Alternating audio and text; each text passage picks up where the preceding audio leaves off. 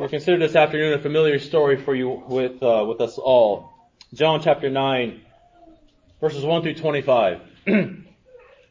As Jesus passed by, he saw a man who had been blind since birth. And his disciples asked him, "Rabbi, who sinned, this man or his parents, that he would be born blind?" Jesus answered, "It was neither that this man sinned nor his parents, but it was so that the works of God might be displayed in him.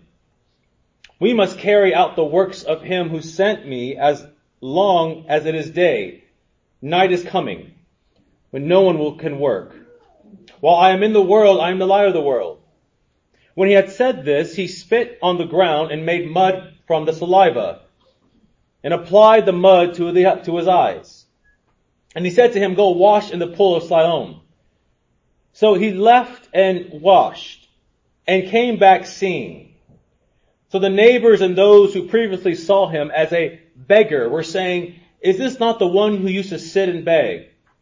Others were saying, "This is he." Still others were saying, "No, but he is like him." The man himself kept saying, "I am the one." So they were saying to him, "How then were your eyes opened?" He answered, "The man who they called Jesus made mud and spread it on my eyes and said to me, 'Go to Siloam and wash.' And I went away and washed and received my sight." And they said to him, "Where is he?" And he said, "I don't know." They brought the man who previously been blind to the Pharisees. Now it was a Sabbath day that Jesus made the mud and opened his eyes. Then the Pharisees were also asking him again how he received his sight. And he said to them, "He applied mud to my eyes, and I washed and I see." Therefore some of the Pharisees were saying, "This man is not from God, because he does not keep the Sabbath." But others were saying, "But how can a man who is a sinner perform such signs?" And there was disagreement among them.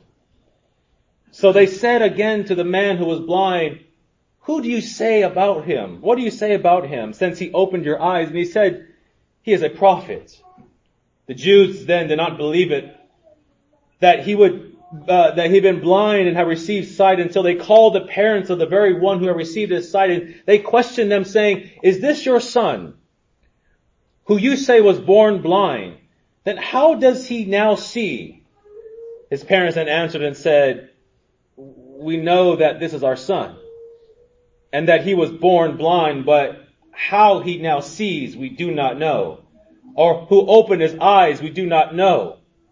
Ask him. He is of age. He will speak for himself." His parents said this because they were afraid of the Jews, for the Jews had already reached the decision that if anyone confessed him to be Christ, he was to be excommunicated from the synagogue. It was for this reason that his parents said, "He is of age, ask him." So for a second time, they summoned the man who had been blind and said to him, "Give God glory.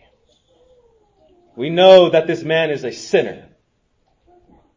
And then he answered, "Whether he is a sinner, I do not know. I know one thing. I was blind, and now I see." Amen. May God add a blessing to the reading of his word. You may be seated.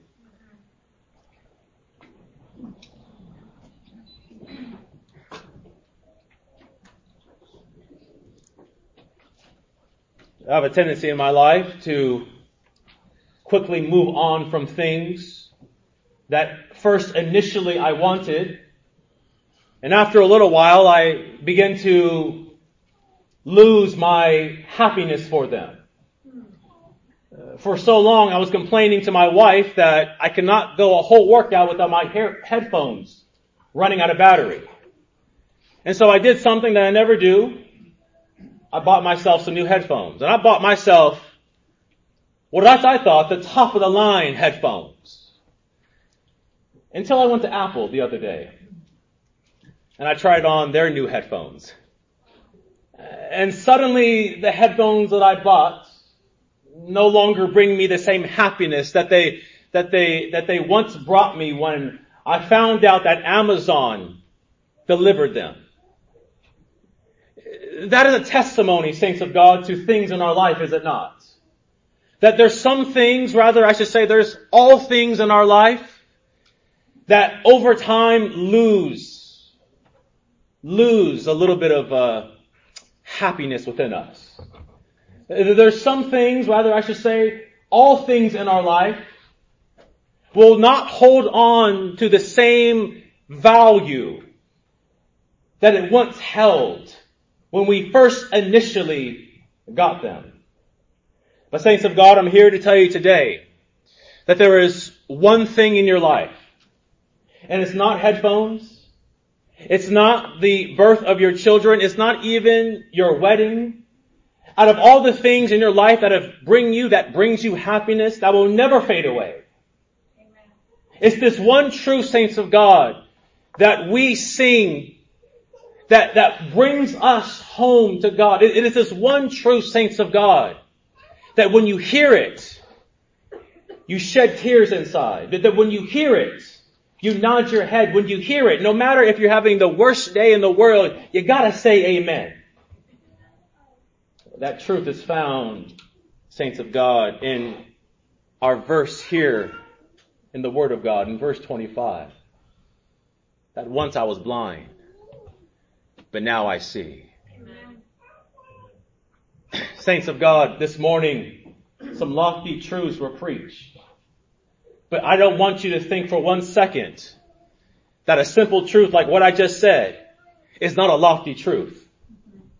I don't want you to think, saints of God, that blind people now being able to see is any more different, any more mysterious than the Word of God becoming flesh. Amen.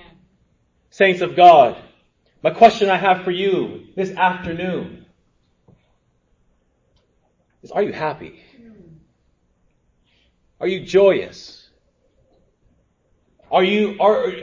How do you, saints of God, think about your salvation? Are you happy when you think about your salvation? Do you gotta sing "It Is Well" 3 times to get you going? Do you gotta listen to a sermon from one of your favorite ministers Sunday morning in order for you to get up to go to church? Saints of God, do you still smile when you hear that someone just got saved? Saints of God, when you think about Jesus Christ, and if you think about Him hard and long enough, do you start to get butterflies? I don't know about you, saints of God, but I still in my soul shed a tear when I hear songs like, it was for crimes that I had done. He groaned upon that tree. Amazing pity, grace unknown, and love beyond degree. And here's my favorite part of the whole song. At the cross, where I first saw the light and my burden of my heart rolled away. It was there by faith I received my sight. And now I am happy all the day. Saints of God, are you happy all the day? Can you say like the psalmist, I was glad when they said unto me, let us go into the house of the Lord. Maybe you forgot, church. Maybe you have. The life that we live, there's so many things going on in our own lives. Or maybe you haven't heard this in a while, but if you haven't, church, let me remind you that the gospel of the Lord Jesus Christ is still good news. No, the gospel of the Lord Jesus Christ is still the greatest news on earth. Amen. Jesus Christ, saints of God, is still the name that is above every name. Amen. Jesus Christ and that name alone still makes demons tremble. Yes. The name Jesus Christ is still the sweetest name I know. And saints, this is what we gather as we come to stories in the Bible like John chapter 9. Because what we have in John chapter 9 is one of those miracle stories, saints, that reminds you of how much of a sinner you are and how much of a sweet Savior Jesus Christ is. It reminds us of our spiritual condition upon birth. But it also reminds us, saints of God, this glorious truth that there is not a sickness, there is not a disease, there is not a condition that the Lord can't heal. As we come to John chapter 9, the story begins like most of our Lord's miracles. Jesus passed by. Jesus passed by. Yes. And after we immediately are introduced to a man. We're introduced to his parents later, but we know something about him. Two things. Number one, he's blind. But unlike Bartimaeus, he was born blind. And although we meet this man who's been blind since birth, church, there are 4 people groups who are more blind than this man. There are 4 people groups who are more blind, I should say, that are in a worse condition than him. Church, what's worse than being physically blind? It's having your eyes wide open, but failing to see the truth. What's worse than being physically blind is blinding yourself in your own ignorance and arrogance. This is the condition of 4 people groups in this text. The first people group that are blind are the disciples. And they suffer from the blindness of Christ's healing power. Now notice that the disciples see this blind man. Notice this. And the first thing that they say is, who sinned? What was it, this man, or was it his parents? And here, church, is where we see their blindness on display. For they're so concerned with this man's family history of sin that they ignore that there's a healer standing right next to them. That they're so concerned with who sinned, when they sinned, where did they sin, when they got the Savior of sinners right next to them. They're so worried about this man's sin history that they ignored all of the miracles that they have seen Christ perform up to this point. I mean, saints of God, wouldn't your first words when you see this blind man, wouldn't it be, hey Jesus, do you got any healing power for this man here? Do you mind healing this man? Rather than asking and questioning, what sin did this man commit, Church of God? I'm here to tell you that we can learn from this. We can learn from this. Because sometimes we talk about the sins of the world so much that we can forget to lift up this world and all of its filth to the Lord in prayer. Saints of God, we ought to spend less time complaining about this world, complaining about our political leaders, complaining about the laws that are being passed, and more time lifting up this world to the one who only can save this world. Amen. Now I'm not saying don't have your opinions. But what I'm saying is, you have a God you can pray to. Amen. Saints of God, this is the first people group. The disciples, so worried about this man's sin and less about this man's salvation. So worried about this man's blindness and less about his healing. But there's a second people group. And the second people group are the spectators that are around this man. We see in verses 8 through 10, so the neighbors and those who previously saw him as a beggar were saying, is this not the one who used to sit and beg? Others were saying, this is he. Still others saying, no, but he is like him. How is it that your eyes were open? This is after the miracle, by the way. As of the disciples, these people are blind to the situation that just took place. They're saying that they're even blinded by their own ignorance and saying, but that's not even him. They don't even look like him. I just saw him this morning blind and begging. And now he knows what I look like. He ain't begging no more. Who is this man? They assume that the same man who they saw this morning blind and begging can't be who they see now. And saints of God, this is not a picture of our family and friends. Is it not? The same ones who knew what you used to look like back in the day. The same ones who knew what you used to talk like, sound like back in the day. What you used to dress like, listen to back in the day. All the various vices that you would entertain yourself with back in the day. And they see you now and they still won't believe in the Lord Jesus Christ. Right. Amen. They still can't believe that this is the same one who I grew up with. That this is the same one who I used to do all of these various vice activities with. And they still won't believe in the Lord Jesus Christ. The third group of blind people are the Jews and the Pharisees. That's rightly to be expected, right? 16 through 18, therefore some of the Pharisees were saying, this man is not from God, because he does not keep the Sabbath. But others were saying, how can this man perform a work of God if he's a sinner? The Jews didn't believe him.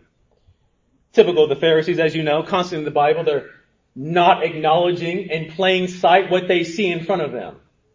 It's literally Jesus can recreate the whole world right in front of their eyes, and they still won't believe. They still will reject the Lord Jesus Christ. In terms of God, let this be a reminder to us all that faith in the Lord Jesus Christ is not an argument to be won, but it's a gift to be received. Amen. Rather, church, or I should say it better, you can't debate people into heaven. As smart as we think we are, you can't debate people into heaven.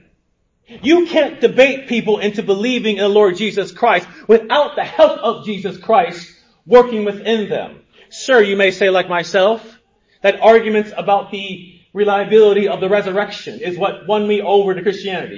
You might say things like, arguments over the reliability of the Word of God is what won me over to Christianity. But saints of God, in the final analysis, in the end, ultimately what wins people to Christ is Christ Himself. Amen. Ultimately what wins people to God is God moving the person closer to Him. Yes. You hear atheists all the time say things like, well, if God appeared to me, and if I had some material evidence before my eyes, then I would believe. Atheists, silly atheists, of course. They say this all the time.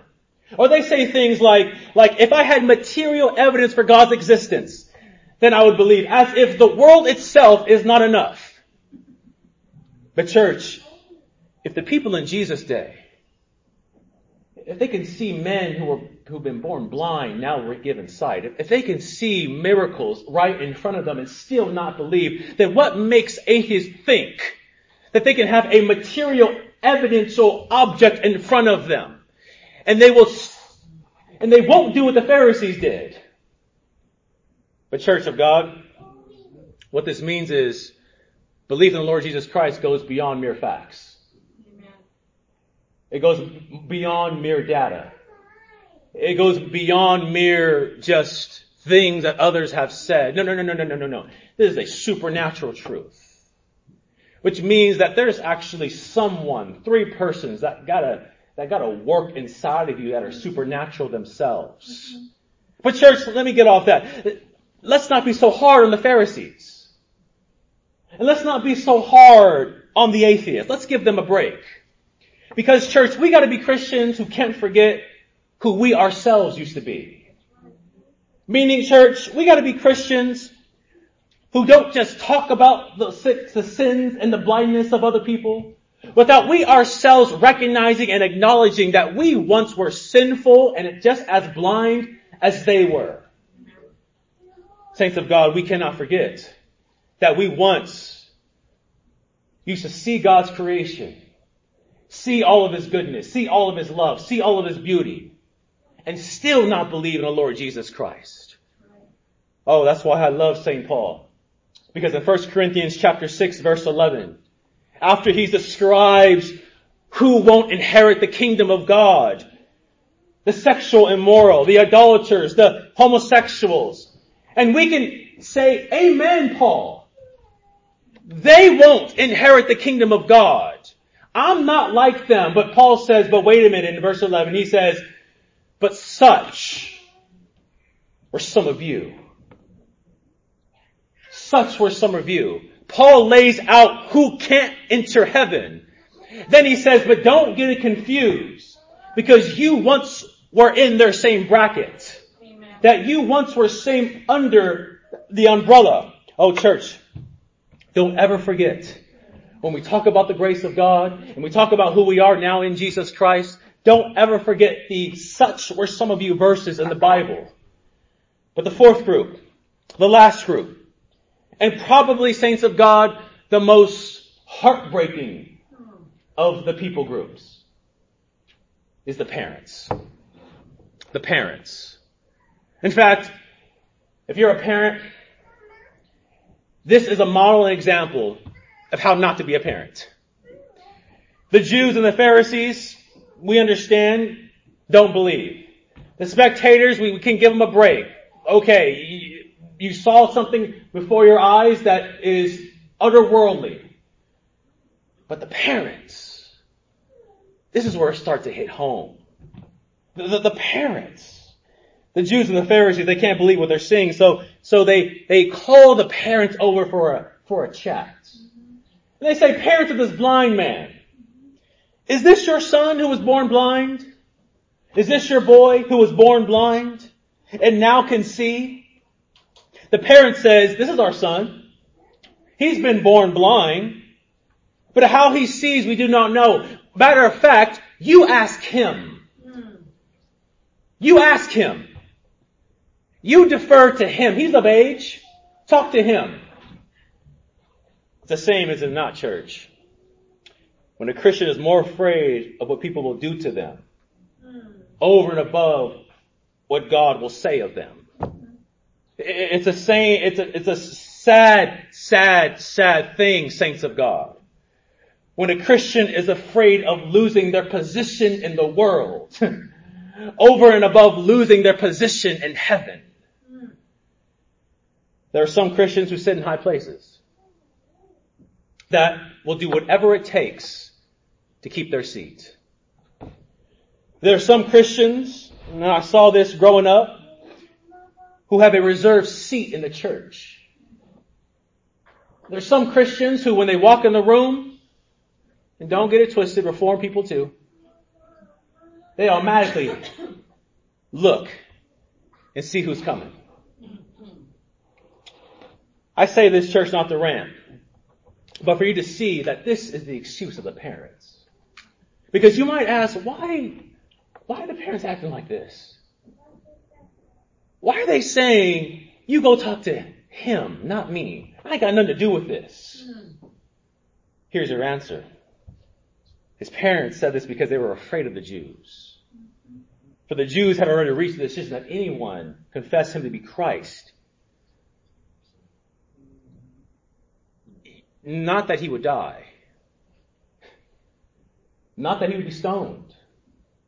Not that they would lose anything other than this. They'd be excommunicated from the synagogue. Just let that marinate for a minute. You're not going to die, but you can't come to church. Saints of God, in essence, the parents, the same parents who I'm sure have cried many nights over their son being born blind. The same parents who I'm sure would pray to God and ask if God would hear their prayers and heal their baby boy. The same parents who I'm sure would ask the Lord, what did I do to deserve this? The same parents who pray that one day that their son would see what they look like. Those parents, saints of God, are now ignoring the miracle that just took place in their son's life in order to keep their front row seats in the synagogue. The same parents who cried at night are now saying, you ask him. Because I don't want to lose my position in church. In church, we can take a lesson from this. Hear me now, please hear me now. Is that miracles are never to be normal to us. Miracles are never to be normal to us. Praise the Lord for you, brother. for God bringing you out. Praise the Lord for you, brother, for God saving you when you got hit. Praise the Lord for you, saints, for God saving you, protecting you, keeping you safe. Amen. But saints of God, praise the Lord for saving you. Yes. Yes. For saving you. Because that's not normal. You've been saved for 20 years? That's great. That still ain't normal. You've been saved for 1 year. Praise the Lord. That's still not normal. Saints of God, this is why when Brother Bobby and Sister Lucy, when I had their pastoral visit with them, when they told me that their children pray that the Lord would give them more knowledge, I cried on the way home. Because that's not normal. This is why I cried when my son Owen, I overheard him teaching his younger brother, God loves you. I cried. Matter of fact, I didn't cry, but I will cry. When my brother Isaac's son EJ just told me to pray for that baby that just been born for their salvation. That's not normal, saints of God. That ain't normal. And we need to never treat it like it's normal.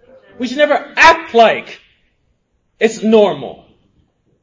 Saints of God, a sinner believing in the Lord Jesus Christ ought to never be normal to us. You know, Reformed folk do this a lot. They do this a lot.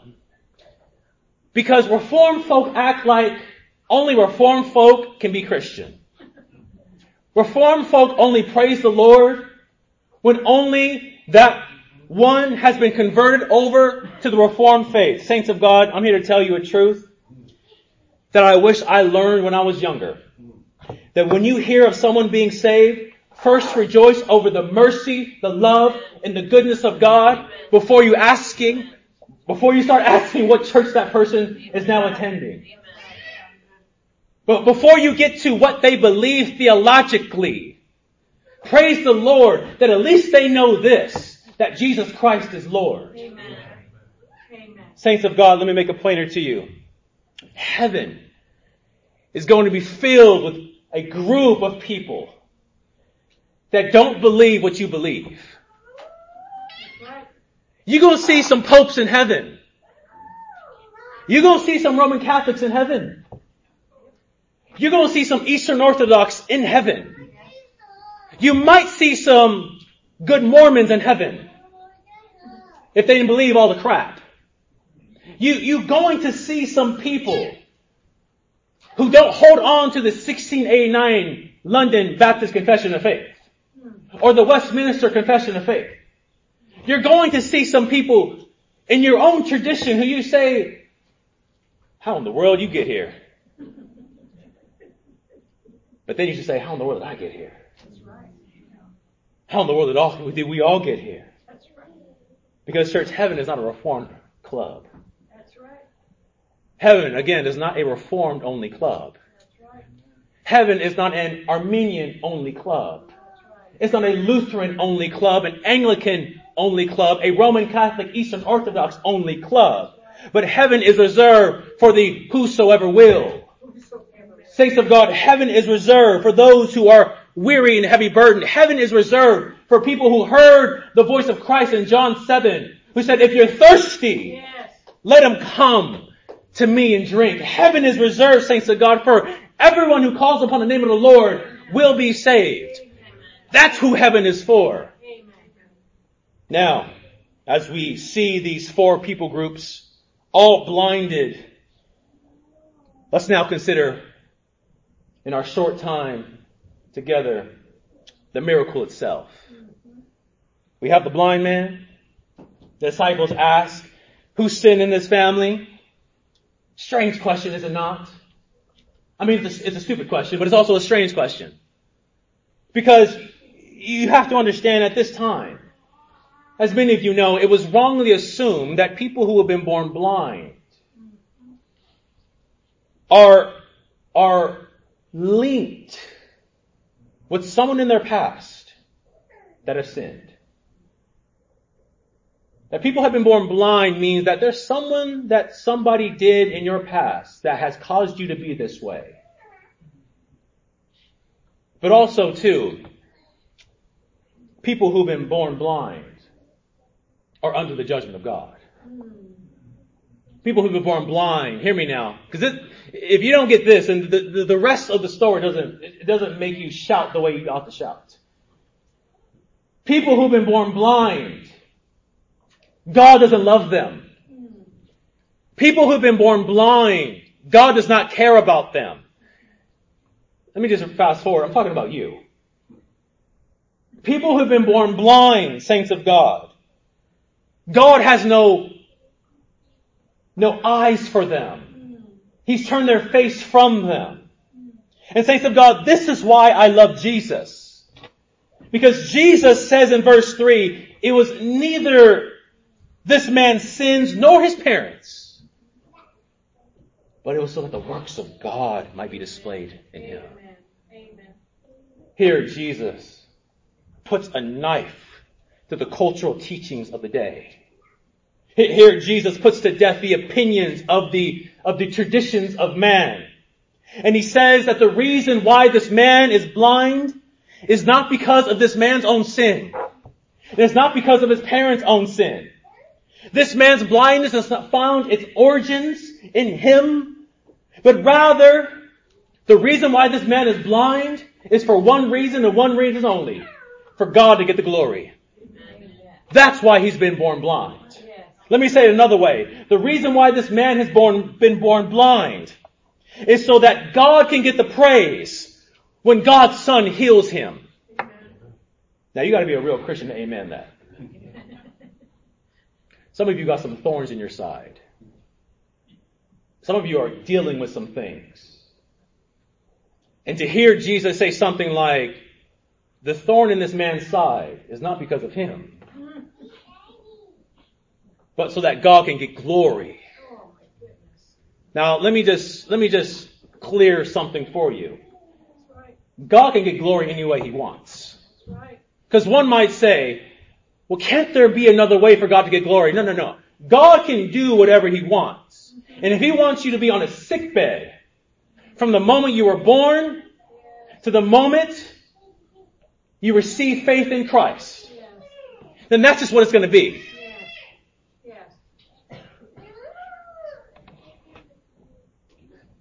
Church, essentially what Jesus is saying is this, is that this man's blindness, it's not by accident. This man's blindness does not come from his family tree. That this man's blindness has been purposely designed by God. That God was doing something when he made this man. That when God chose to shut this man's eyes, he knew that something was going to happen one day to this man. You see, saints of God, it's almost as if Jesus is saying, it's better that this man was born blind than these 4 people groups who have 20/20 vision. It's essentially, that's what he's saying, because church, this man's blindness is the way he met Jesus. This man's thorn in his side is the way the Savior was revealed to him. I know what Christ speaks of well here, church. That's why I'm preaching the way that I am. You might be laughing, but I'm preaching the way that I am because this is my experience as well, church. I wish my father didn't die. But if he had not died, then maybe the Savior wouldn't reveal himself to me in the manner in which he did. I wish my brother didn't get hit by a drunk driver at age 19. But saints of God, when you look back on that day, it wasn't a drunk driver that was hitting him. It was God waking him up.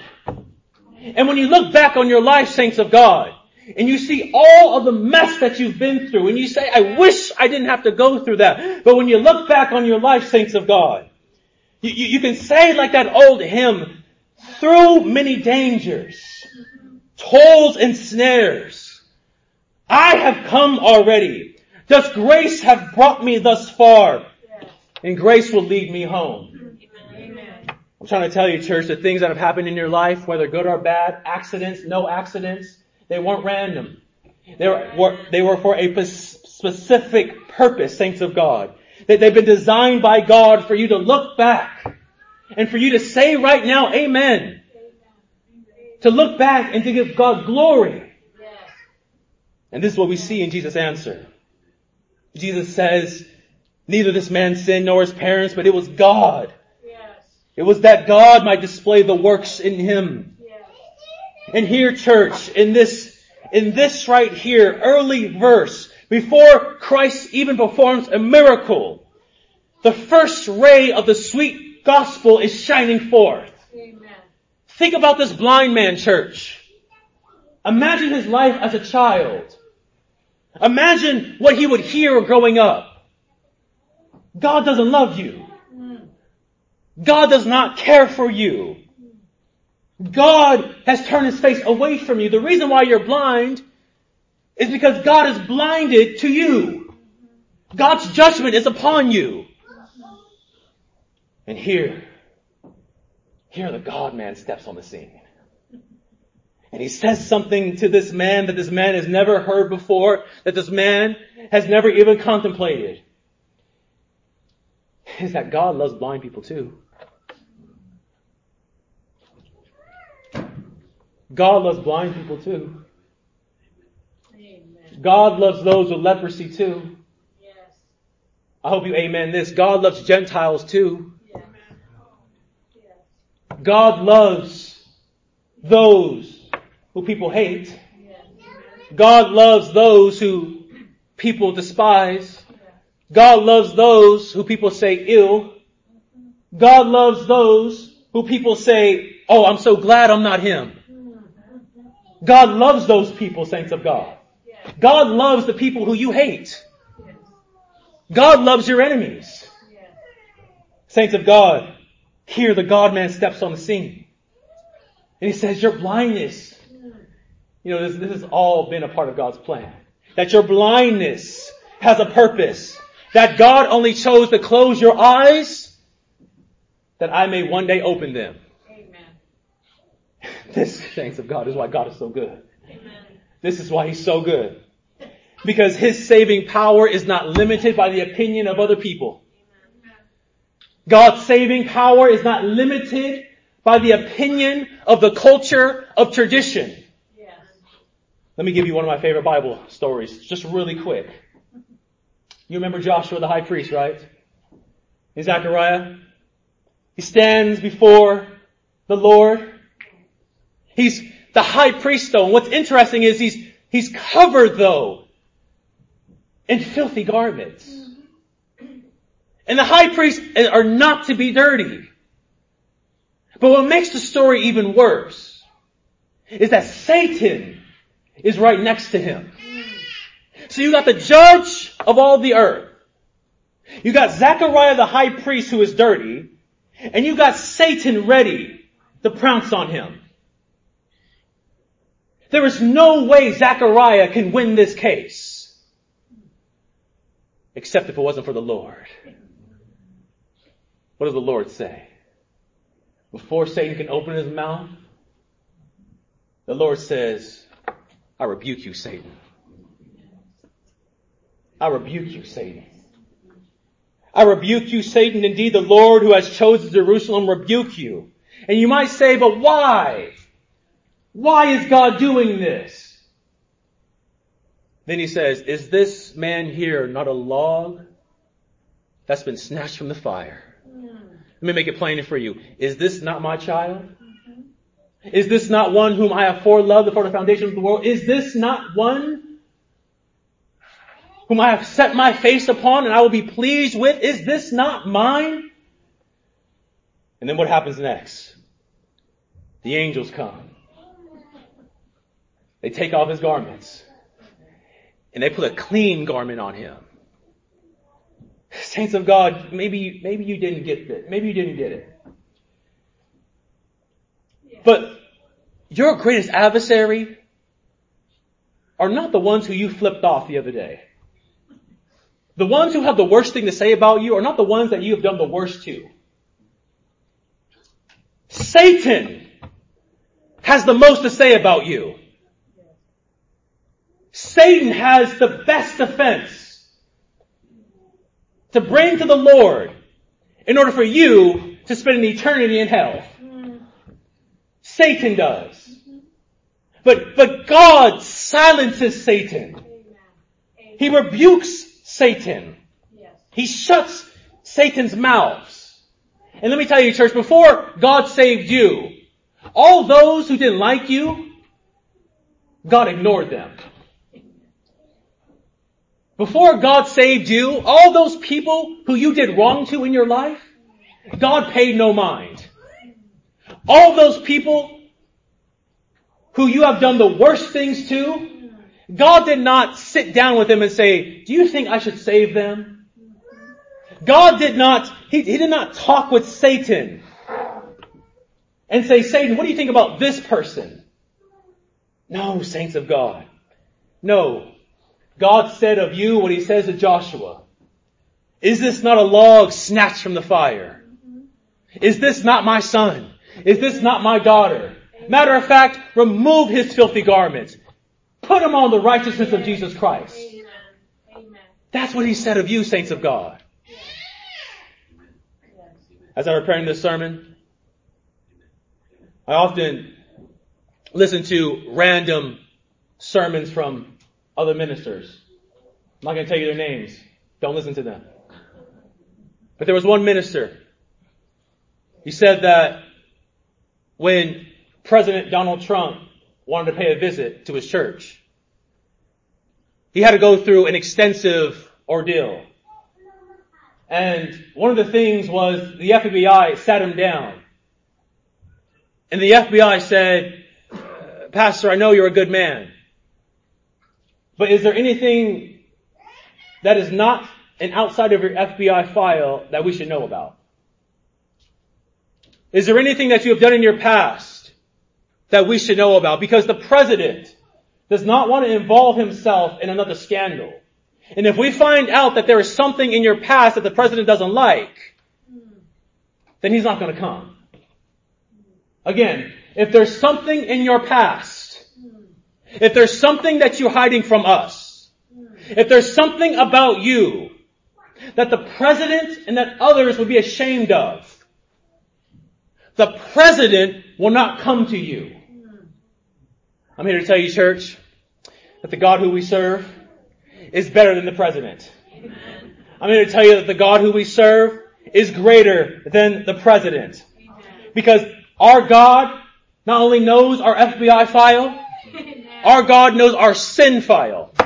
And even in light of Him knowing our deepest and darkest secrets, He still sends His Son, Jesus Christ, in the likeness of sinful flesh to redeem those in the flesh. Saints of God, in spite of all of what He knows about us, and in spite of what my record of sin may say, my Bible says the Son of Man came to seek and save that which was lost. So Jesus does something unusual. He spits on the ground. He makes some mud. And He puts it on the man's eyes. And He tells the man, go wash in the pool of Siloam. Now, I say that this is something unusual. Dare I say it's something contradictory. Because this is a weird method to save someone. Putting mud on someone's eyes, let alone it's your own spit that's in his eyes. But Jesus can do whatever He wants. He puts mud in his eyes. I say that it's kind of contradictory, saints, because if you were to put mud on my eyes, you would blind me. And I'm sure the people are seeing Christ put mud on His eyes and they're saying, you know, Jesus, you're actually making things worse, not better. I mean, this man can't see, but now he for sure can't see. What exactly are you doing? But here, saints of God, Christ is showing us that this man, and hear me now, is undergoing a recreation. That this man, that just as in the Garden of Eden, when man was formed from the dust of the ground, here he takes mud from the ground. And here this is not to restore something that this man had, but to give this man something that he never had. He creates something in this man that is new, that is fresh. It is here that Jesus Christ shows that he is truly Emmanuel, God with us. But also, saints of God, he's showing that there is not an obstacle that can come between the shepherd and the sheep. That there is not a blindness, there is not a condition that can come in between the Savior and the saved. Amen. So with mud in his eyes, Amen. he goes to the pool and he comes back with sight. In church, as I was contemplating this text, out of all the amazing things that this text presents to us, this one thing stuck out to me. That Jesus heals this man, but this man didn't ask to be healed. Have you noticed that? Yes. Yes. That Jesus actually just wakes up one morning and decides to heal someone. There is no record. This man crying for help. There's no record of this man praying for help. There's no record of this man wishing the day that he was born because he's blind. But Jesus is so good. But Jesus, being full of mercy and love, he gives this man what he desperately desires without this man even asking for it. And church, isn't this true of you and I? God is so good to us that he does things for us that we don't even ask for. Oh, I hope you wake up now.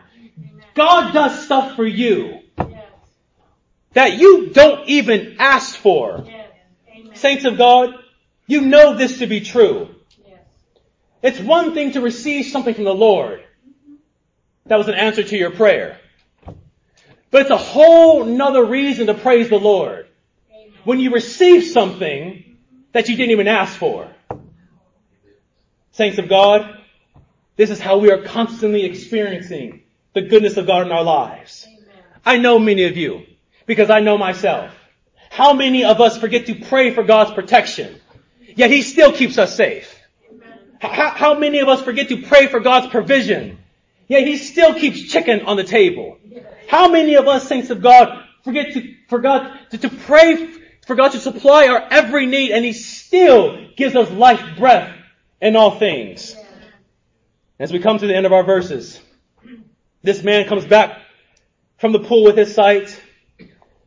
Some of the people are confused. Some of the people are outraged. The people around ask the man, "How were your eyes opened?" I love this answer this man gives. He says, "A man named Jesus. A man named Jesus put mud on my eyes and told me to go wash. And I came back with my sight." But if you think that answer is good, the Pharisees in verse 24, they say, "You give God the glory. Don't listen to this man. Don't follow this man. This man is a sinner. Don't mess with him. You might have been healed, but don't follow him." The blind man says, "Whether he's a sinner, I do not know." Let me put it in Bakersfield language for you. He might be a sinner. He might be everything that you say that he is. He might be the worst of the worst and the scum of the scum. All I know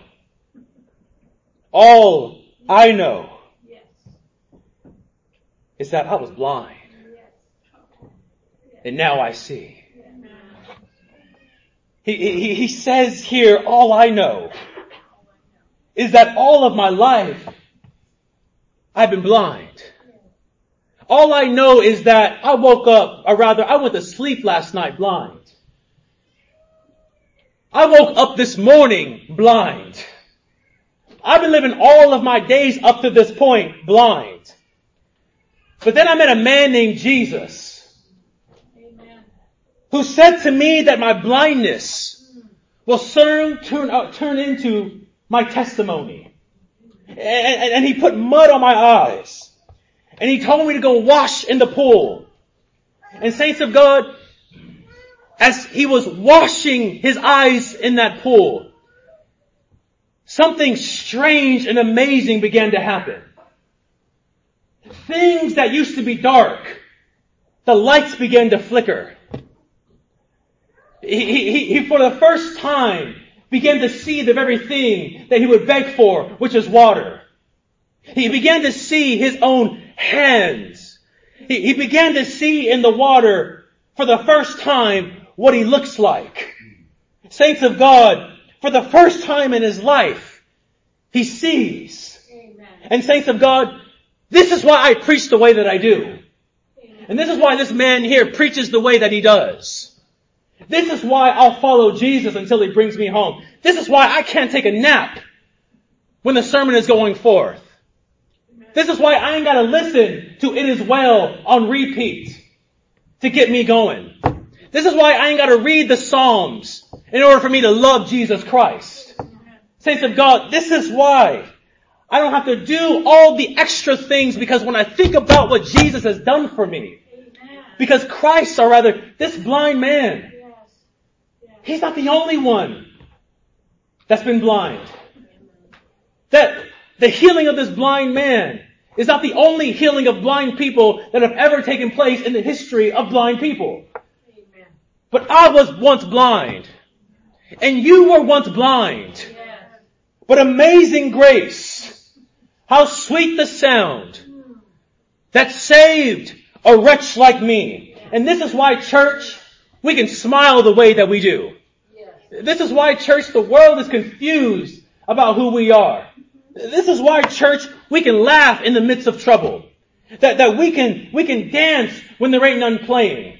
That we can keep running when no one is chasing us. That we can laugh when nothing is funny. Amen. For it had not been for the Lord who was on my side, I still would have been blind. I still would have been begging. Amen. Saints of God, I tell you this, church. Saints, I tell you this because we're going into the new next year. And the one thing that I pray for you is the one thing that God wants for you. Is that He wants you to be happy. And not happiness in a way in which that comes from temporal things. But the happiness that's only found when you think about this one truth. That I once was blind. Amen. And now I see. Yes. And now I'm happy all of my days. Amen. Saints of God, let us now for a moment contemplate on that truth.